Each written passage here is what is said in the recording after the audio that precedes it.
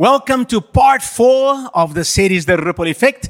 And we have looked at the transformational power of the Word of God in part 1. Remember where we spoke about the importance of reading the Bible. It's a simple thing.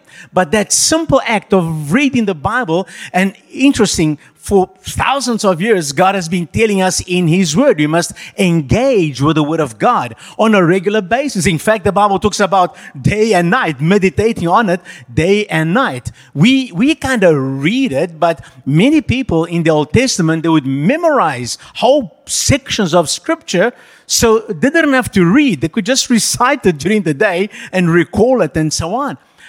But we are encouraged to do that. And today, a reference was made to a study. They actually interviewed people. They made a study and they found out that people that engage with the Bible 4 times or more, 4 days or more during the week, it actually causes a transformational effect in their lives.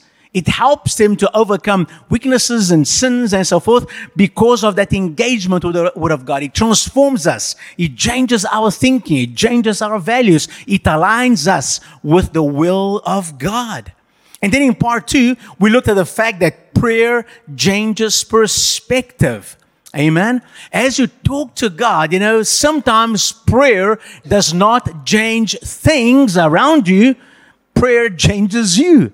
As you talk to God, God speaks to you, your eyes are open, you see things you did not see before.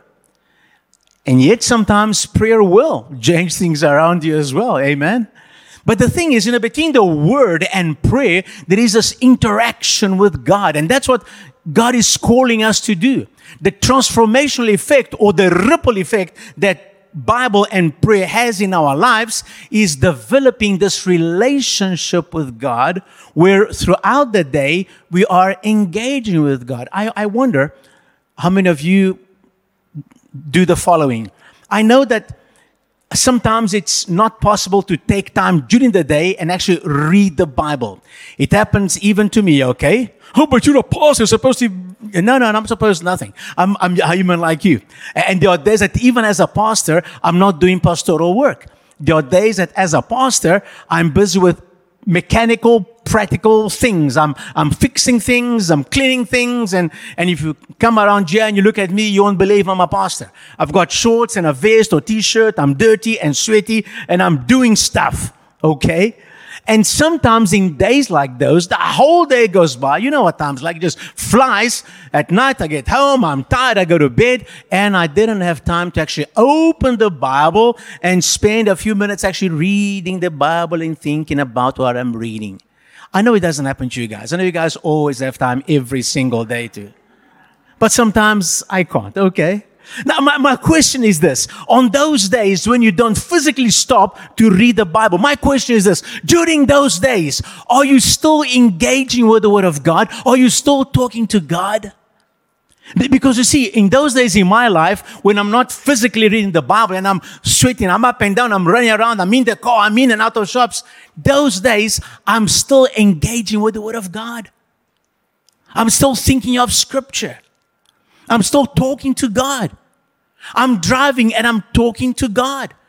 I pray with my eyes open, relax. But I'm driving and talking to God. And as I hear the news and I remember Scripture and I link my life to Scripture. Now, why do I link my life to Scripture? Because I know a little bit of Scripture. Because I've read it so many times that some things I actually remember. Now, I know some people have photographic minds. They read it and they remember everything. I'm not like that. I'm terrible at remember chapter and verse. I can quote Scripture. The Bible says, but don't ask me which chapter and verse. But give me 2 minutes, I'll find it. So you see, it just shows you don't have to be brilliant and have everything memorized to engage with God. You can be a normal, natural human being like me that forgets stuff. But I remember the content. By the way, in New Testament times, there was not book, chapter, and verse. There was book, but no chapter and verse. They had these scrolls, and that's it. So they would open the scroll and just read somewhere. There was no chapter and verse. And yet they knew Scripture. You see, what's important is to know the content. What does the Bible say? It's easy enough. You've got Google, man. Just Google it. It'll tell you what chapter and verse. The important thing is to remember the content. What does it say? Because then you can have that interaction. And that's what it's all about in terms of word and prayer, is to have that connection. You see, now it's that connection which causes the ripple effect. You see, as I'm doing life, as I'm hearing the news and I'm engaging with people and I remember Scripture and I'm talking to God, that is what is affecting my life and causing a ripple effect in my life. It's that connection which governs my decisions, my attitudes, my actions and reactions. And if I don't have the Word of God, and if I don't have conversations with God, I am going to go with the flow and do what everybody else does. And the Bible says that this world and its systems are under the control of the evil one. So it's no good for you, no good for me. And if I'm going to embrace the values and the systems of the world, something is going to give. Something, somewhere, I'm going to suffer in my life.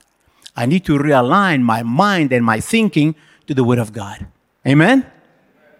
Now, to do that consistently, well, it comes to what we studied last week. Faithfulness, okay? That was part 3 last week, because faithfulness produces results. You see, it's not reading your Bible once a month and praying twice a week that's going to change your life.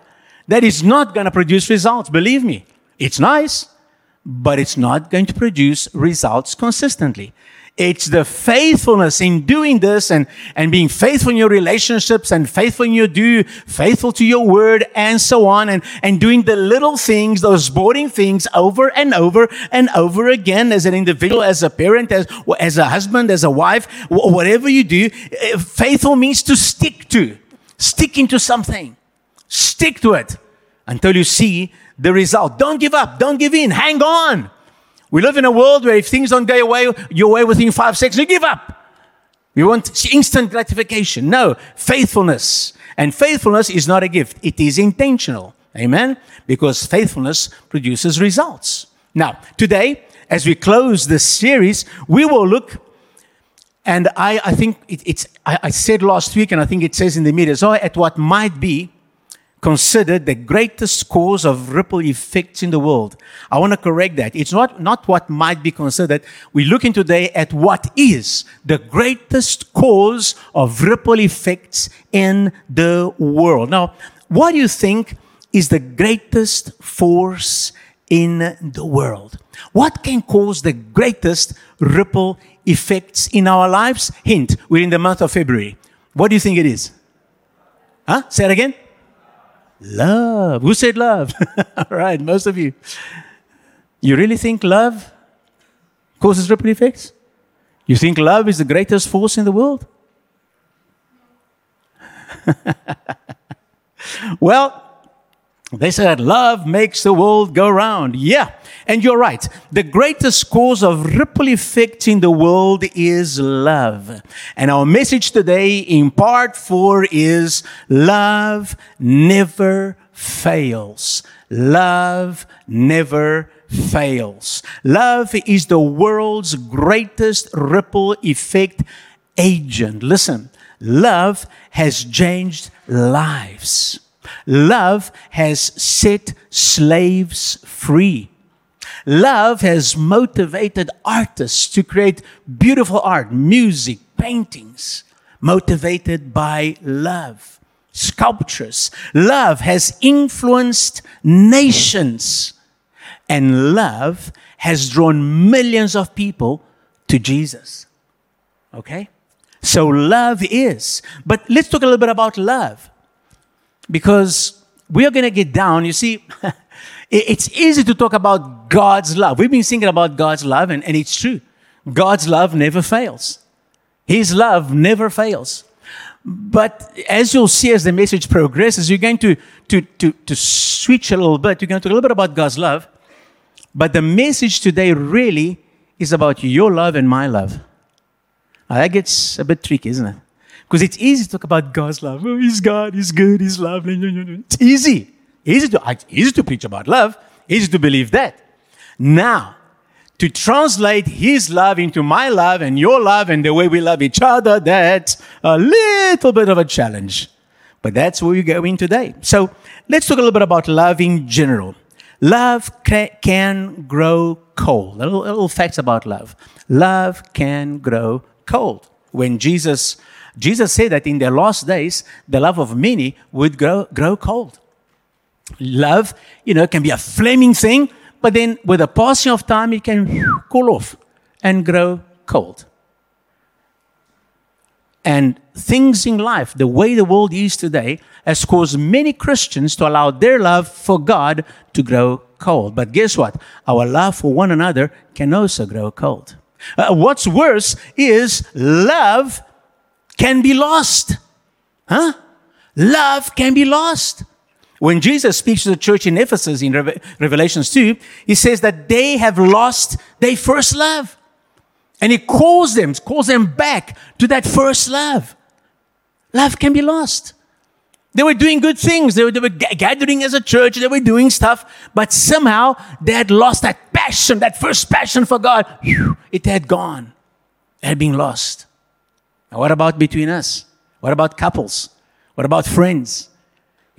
One moment, this passion, you're on each other's faces all the time. And then all of a sudden, it begins to grow cold.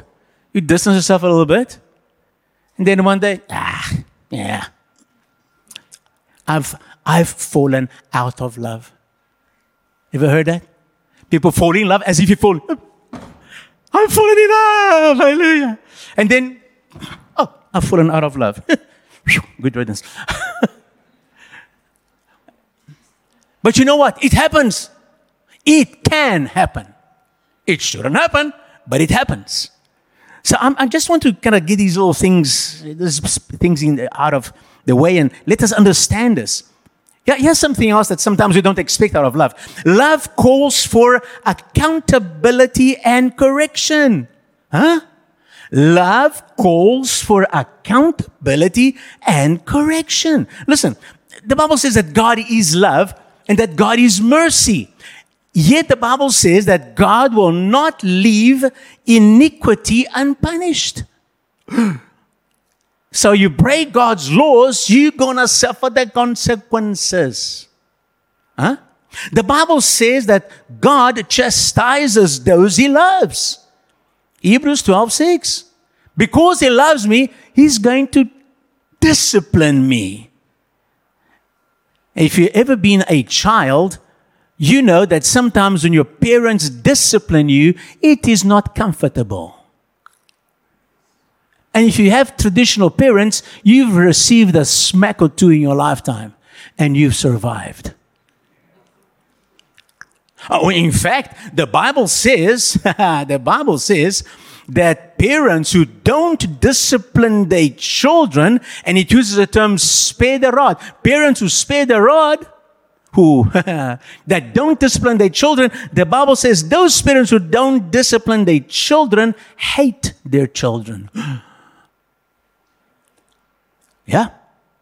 Go and see for yourself. Proverbs 13 verse 24. The parents who love their children, discipline them promptly.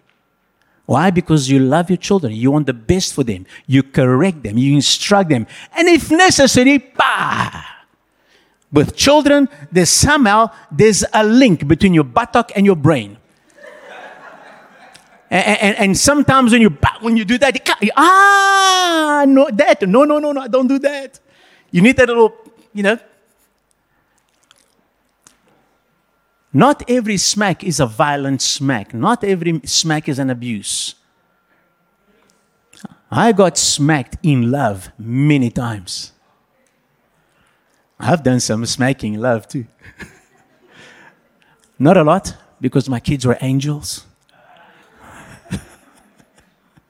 But when necessary discipline was there, believe me. Okay? And they're still alive. And so it's very important. to do that. So you see, we are not talking about this love we're talking about here. It's not a February 14th kind of love. Chocolates and kisses. The love we're talking about here is greater than that. It's deeper and more meaningful than that. Goes beyond that, far greater. We are talking here about the love that never fails. And to find out more about that, let's go to 1 Corinthians 13. This chapter is usually read at weddings. But man, this chapter is so good that, it's not just for weddings. This is a good old-fashioned love chapter, which is good for every day, including Sundays. So, although the core of the teaching of love is in between verses 4 and 8, we're going to read the whole chapter. So here we go. 1 Corinthians chapter 3 from verse 1. Though I speak with the tongues of men and of angels, but have not love, I have become a sounding brass or a clanging cymbal. If I have no noise and I'm speaking tongues in human language or heavenly language, I'm just making a noise if I don't have love. And though I have the gift of prophecy and understand all mysteries and knowledge, and though I have all faith, so that I could remove mountains, but have not love, I am nothing. Let me explain something to you before we go on. This is deep, okay? Chapter 13 of 1 Corinthians, listen, follows chapter 12. Deep, eh? But here is why it's deep. If you go to chapter 12, you find out that in chapter 12, Paul is teaching about the gifts of the body of Christ, that as a body, we are different members, but we work together. Then he talks about the gifts of mercy. He talks about the 9 gifts of the Holy Spirit. And everybody wants those. The church in Corinth, they were enamored with gifts. Everybody wants a gift and they want to know. And he talks about the gifts. The spoken gifts like tongues, interpretation of tongues and prophecy. He talks about the power gifts like faith and miracles and healings and so on. And so after talking about all these gifts, he says, but hang on, guys. I'm going to talk to you now about a more excellent way. What I'm about to share with you now is way above all those gifts. And then he comes with this. And look what he's saying here. He's actually referring back to those gifts. And he's saying, if I've got all those gifts, but I don't have love, ek is niks nie. And though I bestow all my goods to feed the poor, and though I give my body to be burned, but have not love, it profits me nothing. So, what is this love he's talking about? Here we go, verse 4. Love suffers long. That means it's patient. Love suffers long and is kind. Love does not envy. Love does not parade itself, is not puffed up. Love does not behave rudely, does not seek its own, is not provoked, thinks no evil. When it says thinks no evil, it doesn't mean that you believe everything that the person says. It says you don't sit here thinking evil about the other person, imagining evil things about them. Okay? Thinks no evil. Does not rejoice in iniquity, but rejoices in the truth. Bears all things, believes all things, hopes all things, endures all things. See the faithfulness coming in there? And then verse 8. Love never fails. But whether there are prophecies, they will fail. Whether there are tongues, they will cease. Whether there is knowledge, it will vanish away. You see, it refers to the gifts. It says all those things are going to pass away. Prophecies, gifts, knowledge. For we know in part and we prophesy in part. But when that which is perfect has come, then that which is in part will be done away. Who is that who is perfect? The kingdom of God. When Jesus comes, when we are in His presence, in His kingdom. Man, in the presence of Jesus, who needs prophecy? Who needs tongues? Who needs healing? When you are in the presence of God. Hello? So, all those things disappear. When I was a child, I spoke as a child, understood as a child, I thought as a child. But when I became a man, I put away childish things. Oh, I wish more people would read this verse. You know, you come across those 30, 40, 50-year-old children sometimes.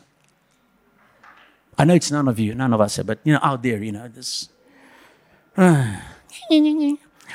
For now we see in a mirror, dimly, but then face to face. Now I know in part, but then I shall know just as I also am known. Come on, let's face it, guys. As much as we study and we hear the word of God and we learn, it is in part.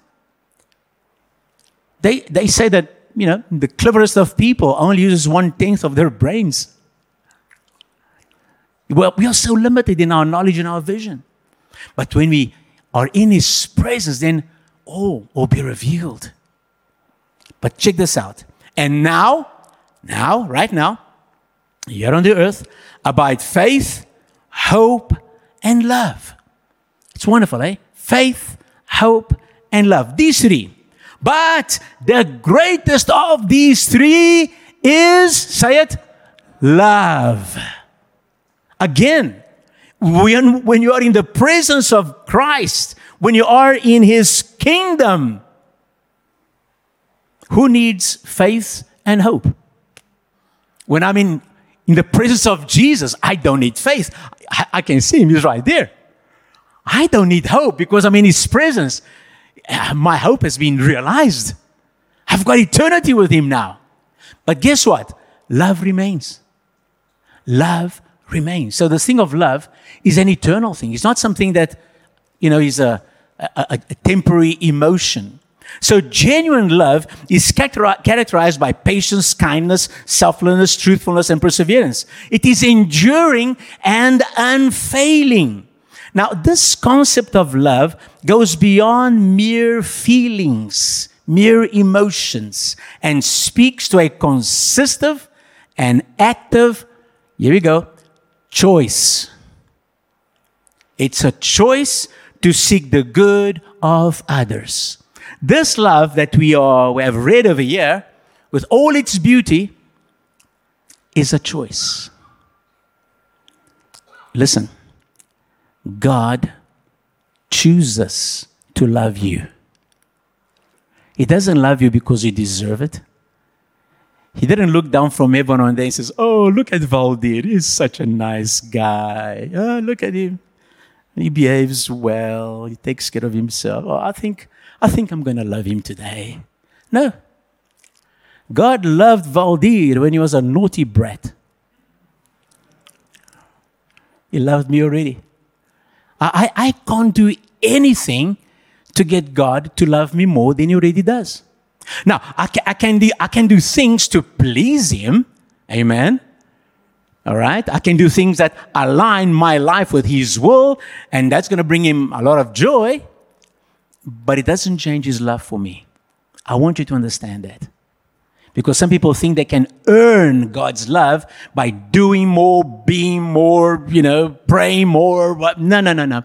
All those things are good. Praying, all the things are good, but you don't do that to earn God's love. He loves you already. You do that because you love God and because He loves you. Amen? And so, this is the kind of love. It's a choice. So, the love that never fails, listen to this. The love that never fails is the following. The love that never fails is divine, is eternal. It results in reliable relationships and is a standard to aspire to. Let's go over them again. The love that never fails is a divine love because it comes from God, and God is love. God is divine. Therefore, love is a divine thing. It's not a human emotion. It's not a human construction. You cannot put human terms to love. Love is a divine thing. It comes from God and is godly. Love is eternal. We just read that everything, all the beautiful things we do here are going to pass away. The gifts of the Spirit, all that kind of powerful stuff, all that is going to pass away. But love will remain. Love is eternal. And of course, if God is love, guess what? God is eternal. Therefore, love is eternal. It is divine and it is eternal. And love results in reliable relationships. You see, faithfulness is that part of love. Love never gives up. It is so sad, and you see this if you interact with people. You see that wife, that she's so careful not to displease her husband, not to offend her husband, because she's scared that if she offends him, he's going to leave her. That husband that is so careful what he says to his wife and how he handles her, he doesn't want to upset her because she'll pack her bags and go. We live in such a fickle world. Everything is uncertain. We can't trust each other anymore. But you see, this love that we're talking about, this love that never fails, it stays there. It calls for reliable relationships. And don't talk about husbands and wives. What about friends? What about family members? You have this wonderful friendship, and then you do one thing which ticks your friend off, and that's it. Forget about the 25 good things you did. That one thing you tick him off, goodbye, I don't want to see you again. Cancel from Facebook, blocked from WhatsApp, gone. Don't want to talk to you. No reliable relationships. We need this love to have reliable relationships. And of course, this kind of love is a standard to aspire to. Wouldn't you like to be loved like this? Wouldn't you like to have somebody loving you with this kind of committed love? Well, how about you loving like that? So often we want that kind of love from them to us. But from me to them, I've got a couple of reasons, But this is the kind of love that we are being called to. Today we're talking about that. Amen? Now, what kind of love is this? This is what we call the agape love. Because in most languages, love only has one word, which is love. Okay? So, in my case, I love oranges, or winter's coming. I'm going to enjoy myself with oranges. I have to squash them, squeeze them, cut them, all sorts of ways. Oh, I've got 2 doggies at home. I love my doggies. They're so cute. I love my wife too. And I love my kids. Oh, and I love Jesus. Now, can you see there's a little bit of a difference between the way I love my doggies and the way I love Jesus? A little bit of a difference between the way I love oranges and the way I love my wife? Huh? But you only have one word, love. But the Greeks thought about this a little bit and they says, no. Love is a complex thing. You can't have just one word. So they've got a couple of words for love. They've got a word for physical love, attraction love. It's called eros. They've got a word for friendship love, fraternal love, brotherly love. It's called phileo. And then they've got a word for this kind of love, the love that puts the other first, that thinks of the others, that wants the best for the other. And that word in Greek is agape. Agape. And there are a couple of other Greek words as well. But the word that is used here in the New Testament, in 1 Corinthians 13, it says, love is, it's agape. When the Bible says that God is love, agape, God is agape. When it says love one another, agape, one another. So you see, the love of God and the love that we are called to have is this. Okay? It's this love. So, if we are to aspire to have a greater level of agape love in our hearts, then we need to look at some things that the Bible says about love. So let's go. Things that the Bible says about love. Number 1, God is love. 1 John 4:8. Whoever does not love does not know God. Whoever does not agape, whoever does not have the 1 Corinthians 13 kind of love, does not know God. Whoops. Because God is love. See? That's why love is divine.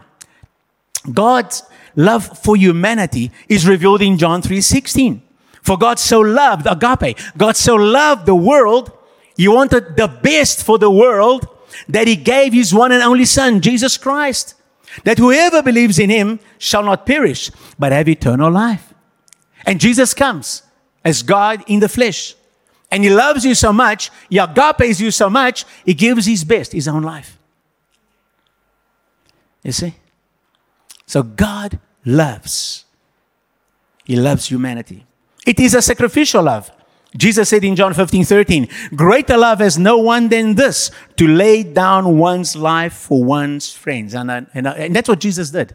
And by the way, notice this. When Jesus looked at humanity and He laid His life down for them, He looked at us as His friends. Because that's what He wants out of humanity. Not everybody has responded to His love. But those of us who have, understand. We are not just God's children. We are friends of Jesus. Disciples of Jesus are friends of Jesus. You see, that's why reading the Bible and praying and faithfulness is so important. Because as you read the Bible and pray, you get to know Jesus better. Amen.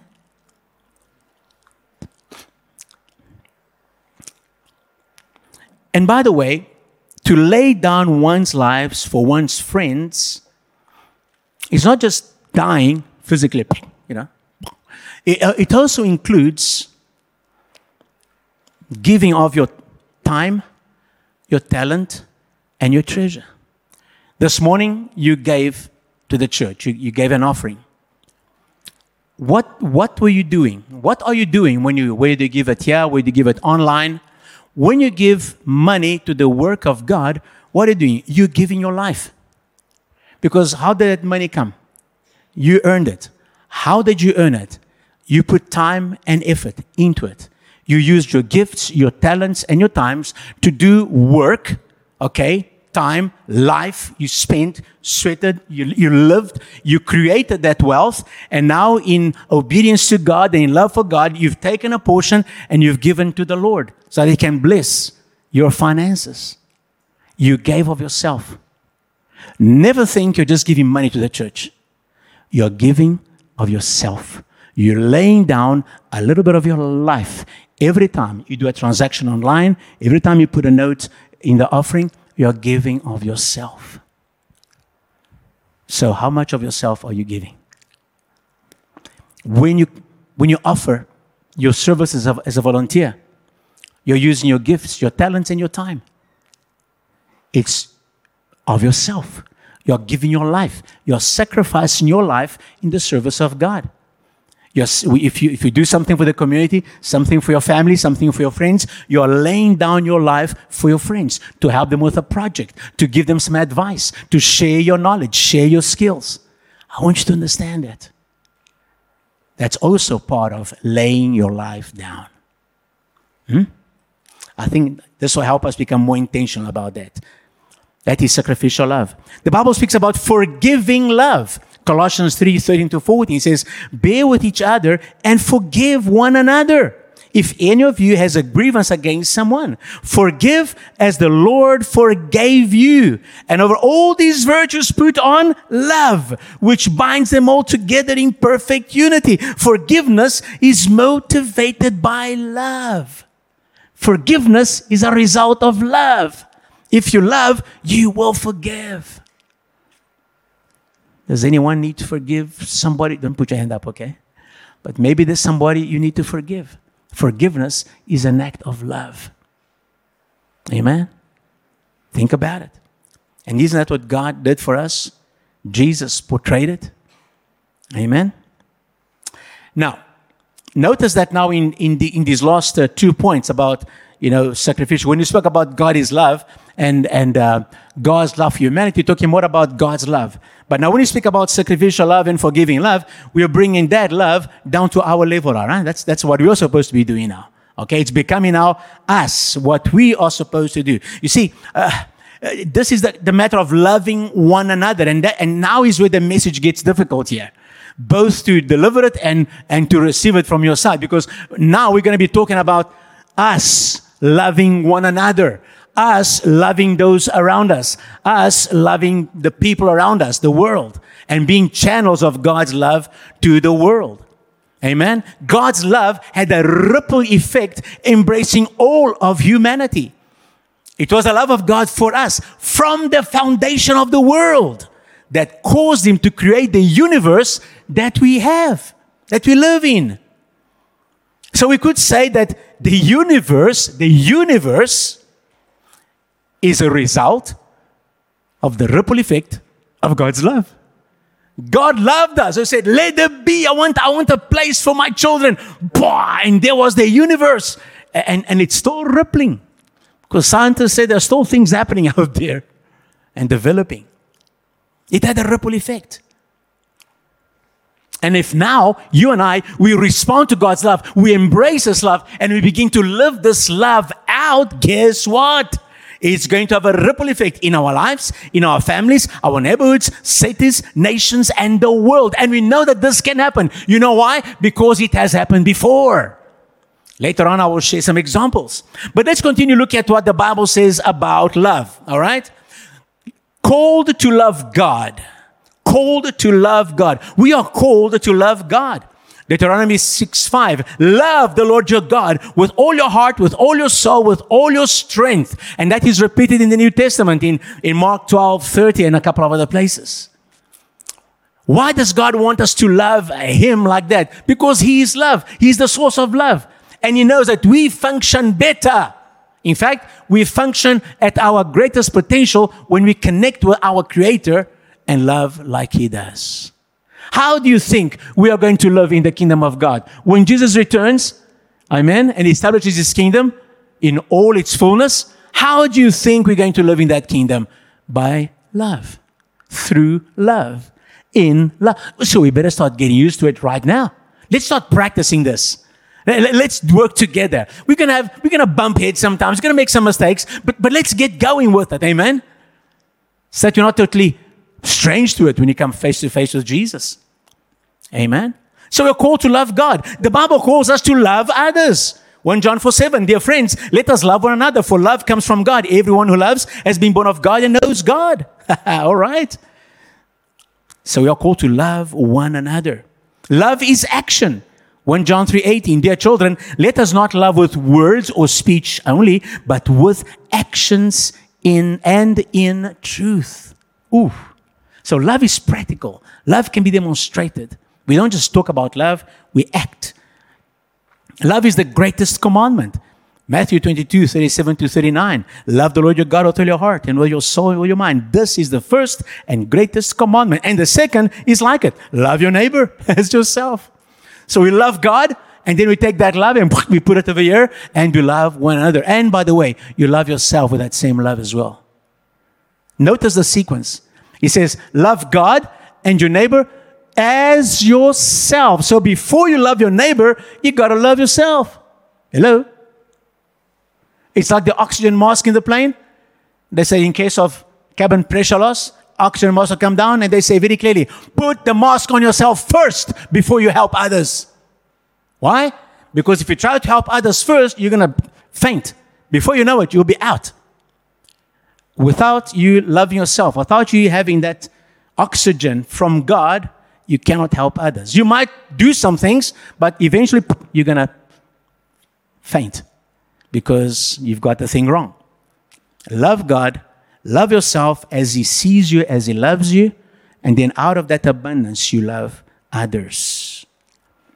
And then love fulfills, or is a fulfillment of the law. Love fulfills the law. This is an interesting verse. Romans 13:10 says, love does no harm to a neighbor. Remember what Jesus spoke about neighbor? Neighbor is everyone else around you. Okay? Doesn't matter who. Everyone else around you is your neighbor.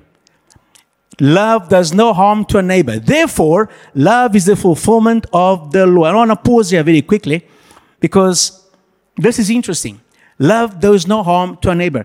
Therefore, every criminal act that we see in society today is because there is no love in some people. If they loved their neighbor, they wouldn't go around stealing things from their neighbor, breaking things, killing people, harming people.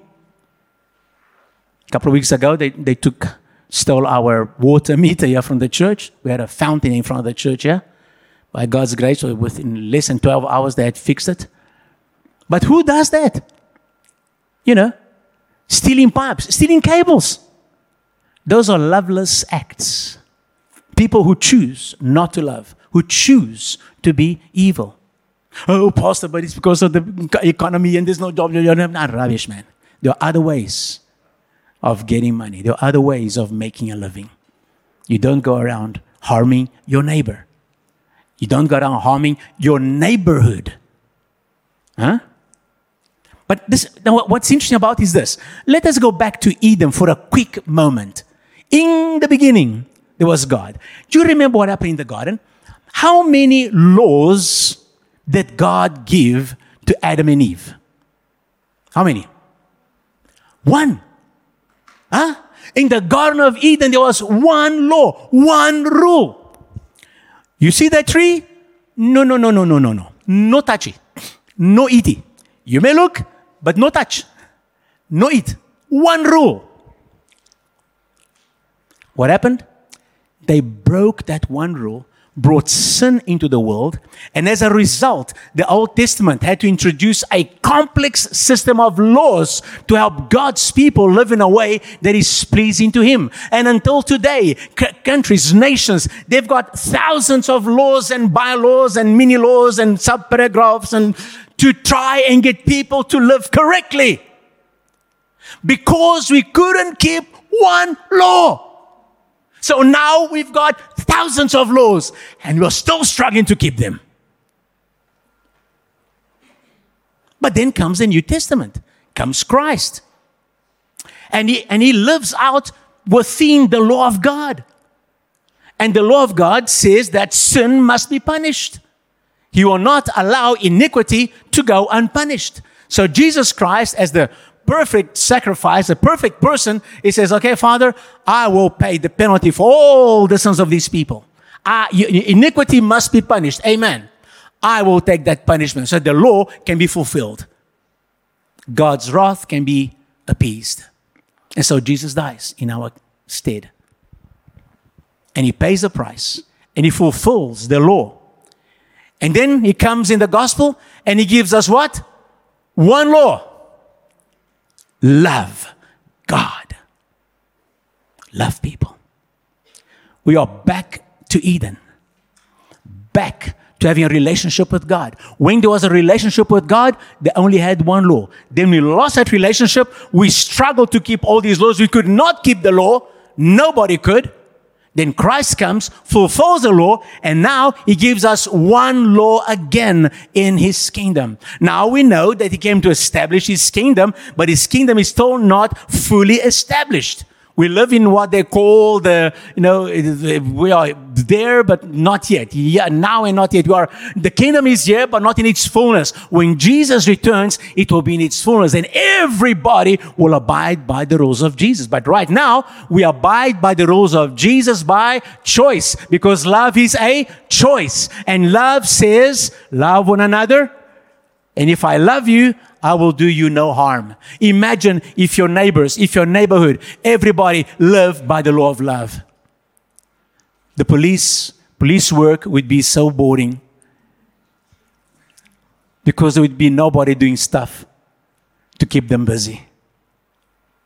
And it has happened in history.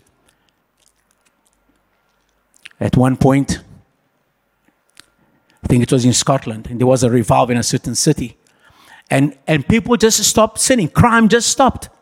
The police force joined the church choir because they had nothing to do.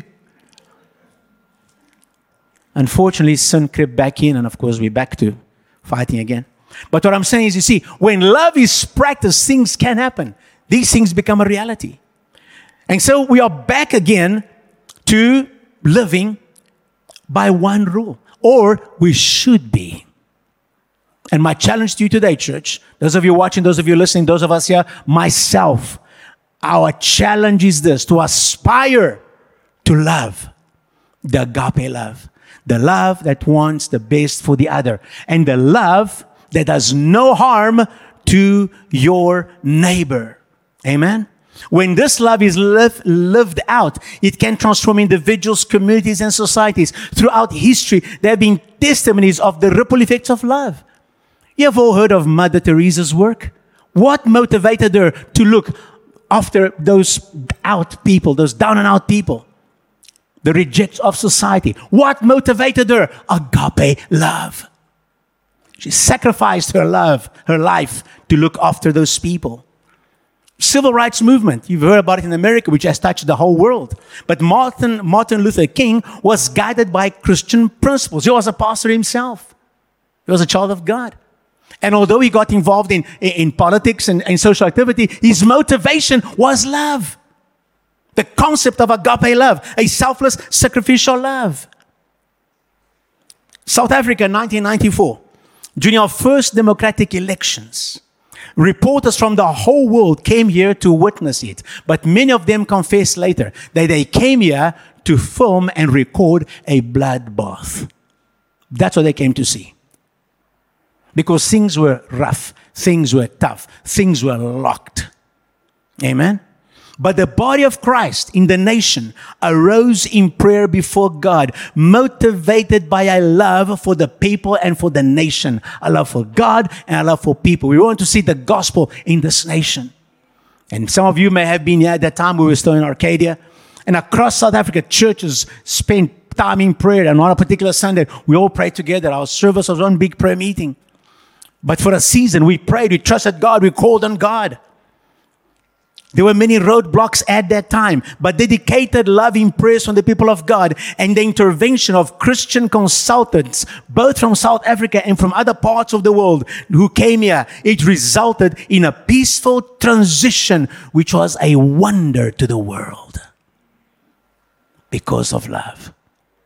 So don't tell me love doesn't change nations. Don't tell me love hasn't got a ripple effect. Behind the scenes, here in the church, there are many people, including many of you here, who are concerned for the well-being of the poor. You donate clothes and money and for food and other items from time to time as needed. It happens quietly. Nobody gets to know about it. You don't put pictures up and exalt people. The sister in charge of social assistance goes out and distributes as needed. She's not doing it for glory, but for love of God and people. When you give, you're giving not for your glory, but out of love for God and for people. And it's changing people. It's causing a ripple effect. There are people out there who are going to have a warm winter because of you. There are people out there who have had a wonderful surprises during the past year because of your love. There's a ripple effect. Oh, I'm just giving, I'm just donating, No, it's not just. You are causing a ripple effect by your love. And it's touching lives. It's causing people to give glory to God.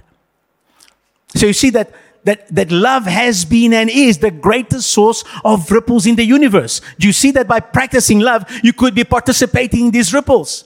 Love faithfully. Think about it. We have to do all those other things faithfully. We have to read faithfully, pray faithfully. You have to be faithful in everything you do. You have to love faithfully as well. Stick to it. Stick to loving. Practical. Simple acts of kindness and love in your daily life can have unexpected positive results. And some of you have experienced that. When you feel just like saying something to somebody or giving a small gift and then the person goes, wow, it's just what I needed. Ripple effects. It could heal. It could transform relationships. It could lead to whole communities being blessed. It's not always easy to love in an unloving world. But that is the challenge and the adventure we are called to. But like the sower in the parable of sower, he just kept sowing seeds, man. We must keep sowing love. You never know where it's going to find good soil and produce and multiply. Just keep doing it. Remain faithful in your love. That is all that God requires. Think about your week ahead now. Think of your place of work, your school, your friends, your family, your community. Think of the needs you are aware of right now. How can you commit specific acts of love this week? Be intentional about it. Some things are going to be opportunities. They're going to jump up at you unexpectedly and you need to respond. But some things you can do it intentionally. You can plan ahead and say, I want to bless that person. I want to do that act of love. Think about it. And as you close, and as we think about these things, let us close again by reading the definition of love that never fails again. And this time from the Passion Translation. Here we go. 1 Corinthians 13, 4-8a. Love is large and incredibly patient. Love is gentle and consistently, not occasionally, consistently kind to all. It refuses to be jealous when blessing comes to someone else. It refuses, because then temptation will come for you to be jealous and to think, what have they done to deserve this? No, love refuses, rejects that thing, refuses to be jealous when blessings come to someone else. Love does not brag about one's achievement. Look what I did, or nor inflate its own importance. You don't promote yourself if there is love. Love does not traffic in shame and disrespect. There are some people and some cultures, all they do is shame one another. They live by shame. We do not live by shame. We live by love. Nor selfishly seek its own honor. Love is not easily irritated or quick to take offense. Love joyfully celebrates honesty and finds no delight in what is wrong. Love is a safe place of shelter, for it never stops believing the best for others. Love is a safe place of shelter, for it never stops believing the best for others. Love never takes failure as defeat, for it never gives up. Love never stops loving. In other words, it never fails. How many of you want to be loved with this kind of love? I certainly do. How many of us are prepared to love with this kind of love? I do. And because I do, I need God's help. And what about you? But you see, a decision is the first thing that God needs. Once you decide to do it, He will come alongside you. The Holy Spirit is your helper. So, Father God, I pray today, Lord, that You'll speak to our hearts and our minds. Help us to embrace this kind of love, Lord. Help us to be instruments of the ripple effect of love in our society, in our communities, wherever we are in this world, my God. Help us to please You by learning to love like You love us. And now, may the love of God the Father, that agape love, the grace and the peace of our Lord Jesus Christ and the fellowship of the Holy Spirit who is with us all the time, enable us to continue this practice, to continue doing these things that cause ripple effects in our lives. May You be with us in a very special way, Lord, empowering us, reminding us, guiding us, helping us to be faithful, to stick to Your word, stick to prayer, stick to love, and be Your instruments in this world until we see You face to face. In Jesus' name, amen. God bless you. See you next Sunday. And this week, go in love. Amen.